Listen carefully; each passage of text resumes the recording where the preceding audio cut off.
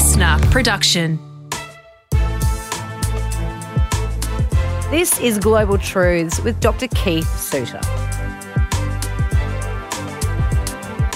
In this podcast, every week we choose a situation going on somewhere in the world and we break it down. This man breaks it down. Dr. Keith Suter, renowned subject matter expert in international affairs, a couple of PhDs on the subject matter, and also been a media commentator for many, many years on these issues as well.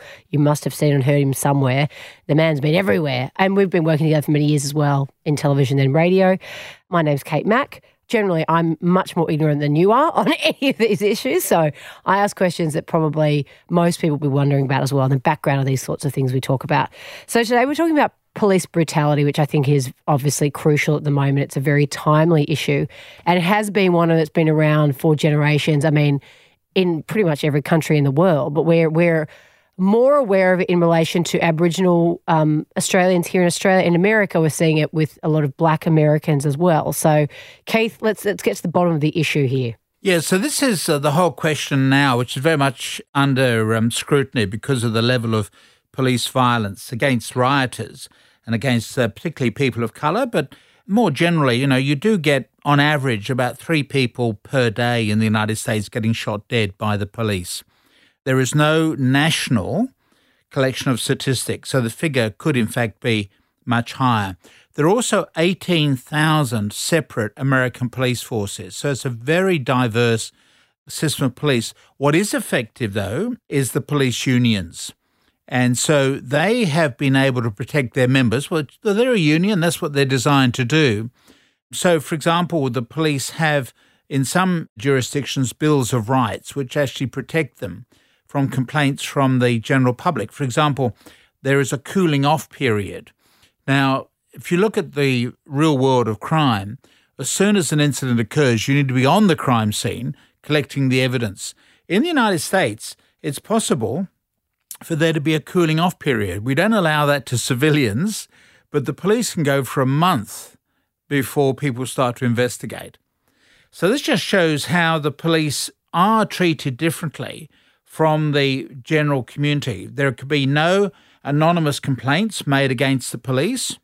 So if you complain about the police, they will get your name and address. So that's another deterrent to actually wanting to make a complaint about police behaviour.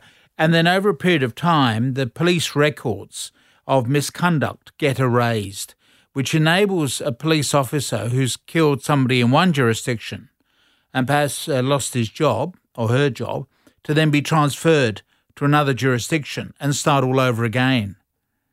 What I think has happened, particularly with the death of Mr. Floyd, suddenly the spotlight has been shone on the American police system, and suddenly we're getting all of these questions being asked about the way things have gone on. They've just been swept under the carpet. We've had unfortunate tragedies, but suddenly for a while police are under investigation and then the whole thing goes away. But now it's more sustained. Yes, I was about to say, because we've seen these sorts of riots in the past. We've seen these sorts of outcries in the past against police brutality, specifically in relation to the dealings with Black Americans. Yep. But it seems the video of George Floyd, the fact that they've got it all on camera, the fact that he was ignoring bystanders in terms of checking his pulse, doing all these sorts of things, that feels like the difference here, Keith, perhaps. Absolutely. So you've got that issue, and of course we've had a later murder or later incident occurring down at Atlanta. Oh. So yes, all this is now being captured on mobile phones in a way you wouldn't have done previously. Now, what is interesting is that DeRay Mackison has proposed 8 reforms for improving the method of policing in the United States, and what he wants to do is to ban chokeholds and strangleholds, which is the one obviously very much under consideration at the moment, require de-escalation, require warning before shooting. Remember that young Australian woman who was shot in her pyjamas?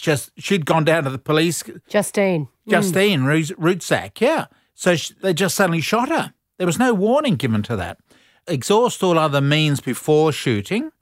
There's a duty to intervene and stop excessive force by other officers.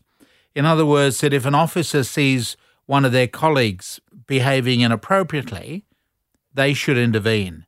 There should be the banning of shooting at moving vehicles. They require the use of force continuum. So instead of automatically leaping ahead to the most extreme, you gradually build up, and then require comprehensive reporting each time an officer uses force or threatens to do so. So in the Australian context, for example, every time a police officer discharges their weapon, a report is made. Whereas in the United States, people are getting shot and killed, and there's no report really being done. You've just suddenly got a dead body in the morgue. So it's a very weird situation, which helps to explain why so many blacks and Latinos have no confidence in the police force. So when you look at opinion surveys, you find that in both cases, both communities, only a minority of people have any confidence in the police force. Most don't trust them. And as I say, there is now this additional scrutiny. And so we're beginning to learn a lot more about what it's like to be black in America. One of the things that struck me about Barack Obama, when you see him moving around, he moves like a ballet star. It's very graceful. It's very elegant. He has learnt that if you're a young black male and you move suddenly, you can get shot. So Barack Obama has been brought up to believe that you should move slowly without any abrupt changes. That way you don't scare people and accidentally end up with somebody shooting you. So Obama then has this sort of fluidity of movement, which is very reassuring because you don't think he's suddenly going to pull a gun out on you, which is how a lot of white Americans perceive young blacks in the street, that they're all potential criminals.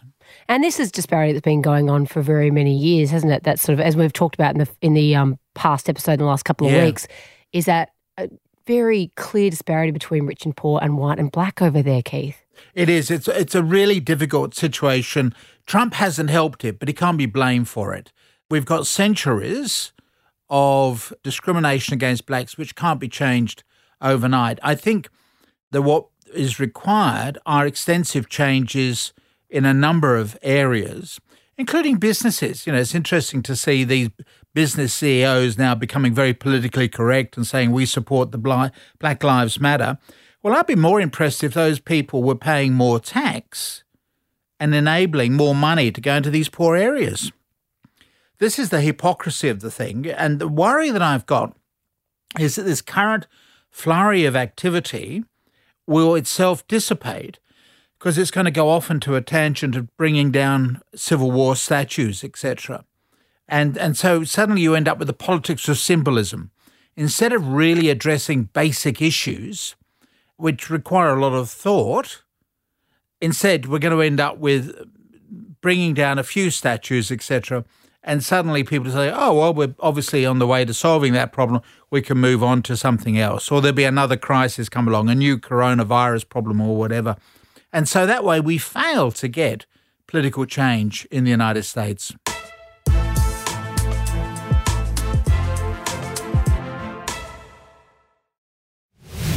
You're listening to Global Truths with Dr. Keith Suter. Today we're talking about police brutality, particularly focused on the States because their laws are somewhat different over there. But Keith, there have been some murmurs this last couple of weeks about changing some of those laws. What would that look like? Yeah, so the proposal is that you would defund the police, which is a stupid expression but a good idea. So defunding the police, well, let me just say the phrase scares white Americans, right? You know, suddenly the police are going to be removed. No, they're not. What it will do is to reallocate police duties. So, for example, the United States spends about $120 billion on the police force. $20 billion goes on paying police forces to be in schools. Now, we don't have police officers patrolling Australian schools. We have other arrangements, but we don't need to have police officers patrolling schools. So the suggestion, therefore, is that you reduce the scope of police responsibility and also you stop supplying them with military equipment. Remember, the Pentagon every year is oversubscribed in terms of all the equipment that it gets. It doesn't need the amount that it keeps being voted for from Congress. But the military-industrial complex says you've got to have more and more weapons because it keeps more and more people employed. So then the military donate their equipment, which perhaps is only a year old, to local police forces.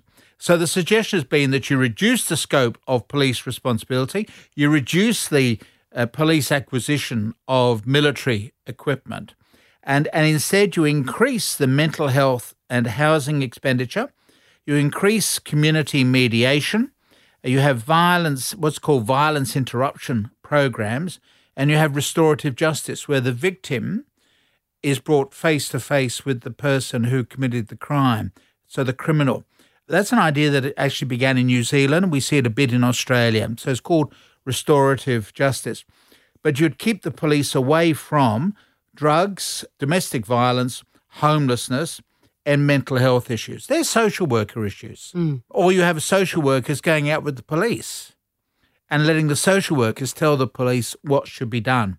We see that in Australia. You know, from the Australian context, this is not rocket science. It's stuff that we are already doing. Now, that's not to say that Australia is perfect or that New Zealand is perfect. We clearly do have crimes, although the crime rate overall seems to be going down. The murder rate has remained stable since 1901. Most murders, but I say 1901 because that's the date of federation for Australia and the collection of national statistics. Most victims are known to the criminal. In other words, that it's a domestic dispute, right? It's not like an Agatha Christie novel where, you require super brilliant sleuthing around with a Miss Marple or Hercule Poirot. You don't need any of those to sort out Australian murders. It's quite often the murderer reporting to the police saying, I've just stabbed my wife or I've just killed my baby. So everyone gets very frightened when they see something in the news about someone who stalked someone in a park or, a random indiscriminate killing, but in fact they're very much the rarities. Very, very much the rarity. The media distort the risk of a person being killed. It's mainly from within your own family. And the home is the most dangerous place to be in Australia in terms of murders. You're safer out on the streets a bit, Kate. So what we've got then is this idea that with defunding the police in the United States, you reduce the scope of police responsibility, less military equipment, and greater funding available for social workers and programs relating to drugs, etc. The United States, and this is, I think, a subject for a separate program, really, it's so complex, but the United States began its own war on drugs under President Nixon. The Americans love wars, either in Iraq or Afghanistan or Vietnam, or a war on poverty, war on cancer, war on drugs. And the war on drugs has been a failure. So there is now a movement to decriminalise that. Now, the police won't like that because that's a large slice of their work that goes on arresting drug traffickers. But it means that, the poor old police get caught up in things that, they're at the end of the food chain, so to speak. If you were to get bigger changes within society, we could actually reduce their workload, make life easier, and reduce the level of police brutality, and perhaps improve the status of police amongst these minority communities. Well, don't they have a very, very high murder rate, though, in America, Keith? You could take away the drug thing, but isn't the murder rate still going to be the same? Oh, it's still very high, but declining. In America? The murder rate is declining in the United States, yeah. What? With all those guns? With all these guns, yeah.